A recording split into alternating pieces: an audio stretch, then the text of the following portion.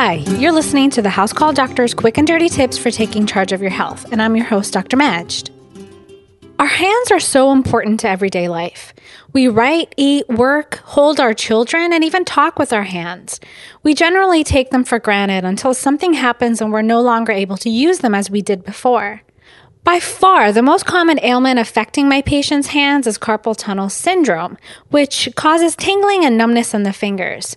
It's quite common and can affect anyone at any age, but tends to occur a little more in women and in those who are overweight. Most of the time, it is triggered by our daily routine activities. Since it's such a common medical issue, I'd like to give you some tips on its causes, symptoms, and treatments. But before I go on, just a short word from our sponsor that makes this podcast possible. Did you know that you can hear all the quick and dirty tips while on the go with Stitcher Smart Radio? With Stitcher's free app for mobile phones, you can get the latest episodes from every expert. And when you download Stitcher to hear quick and dirty tips, you have a chance to win some money. Find Stitcher in the App Store or at www.stitcher.com/QDT. Download the app, and then during registration, hit the promo code box and enter QDT to be automatically entered to win $100. That's Stitcher Smart Radio. So what is carpal tunnel syndrome?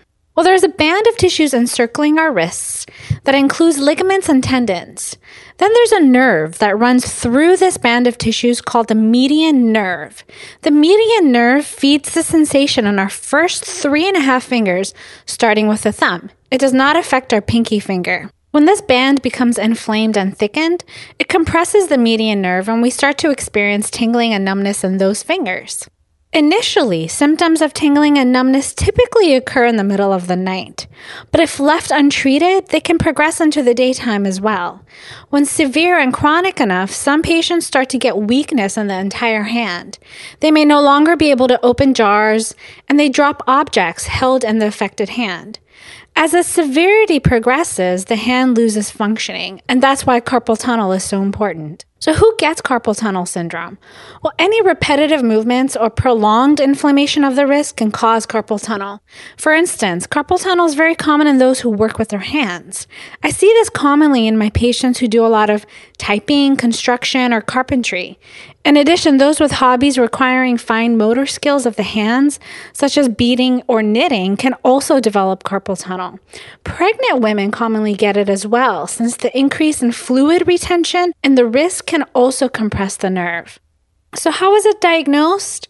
Well, if you're experiencing symptoms of carpal tunnel, your doctor will perform an exam to confirm it. This will involve holding your hands in certain positions, and typically this is sufficient. Sometimes a special test called a nerve conduction study is also performed. During this test, special probes are placed on your arm and your nerves will be tested individually to confirm that indeed it is the median nerve causing all the chaos. So for most people, some simple measures are sufficient to help alleviate carpal tunnel syndrome once it's diagnosed.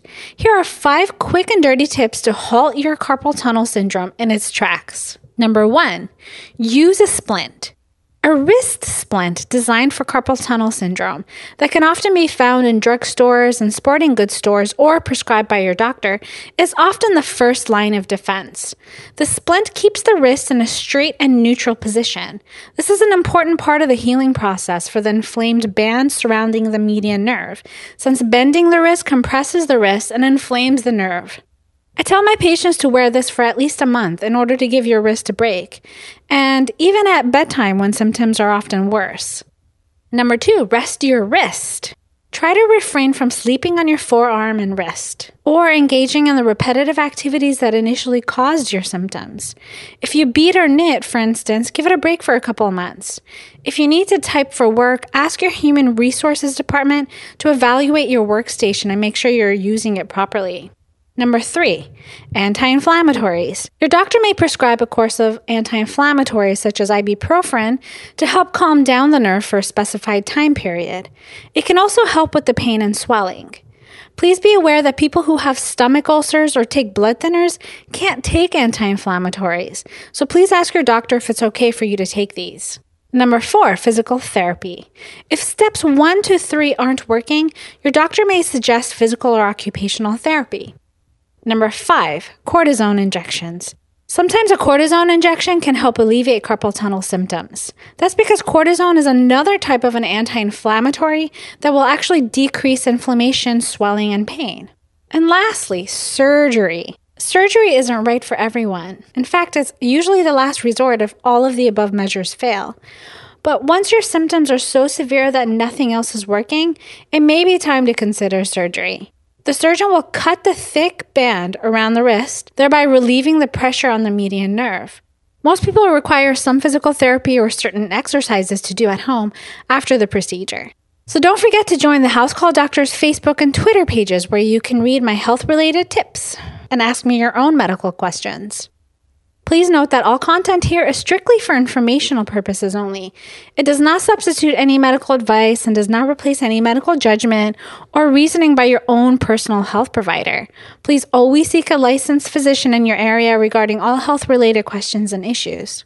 If you want to raise a happy dog who loves to play and cuddle, but still comes when called and doesn't chew up your favorite shoes, you need Yolanta Bennell's The Dog Trainer's Complete Guide to a Happy, Well-Behaved Pet.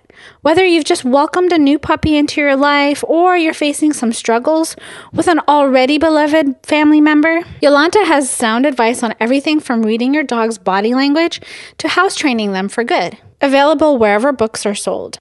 Well, thanks for listening to the House Call Doctor's quick and dirty tips for taking charge of your health. If you have any suggestions for future topics, you can email me at housecalldoctor@quickanddirtytips.com. Hope you have a healthy week.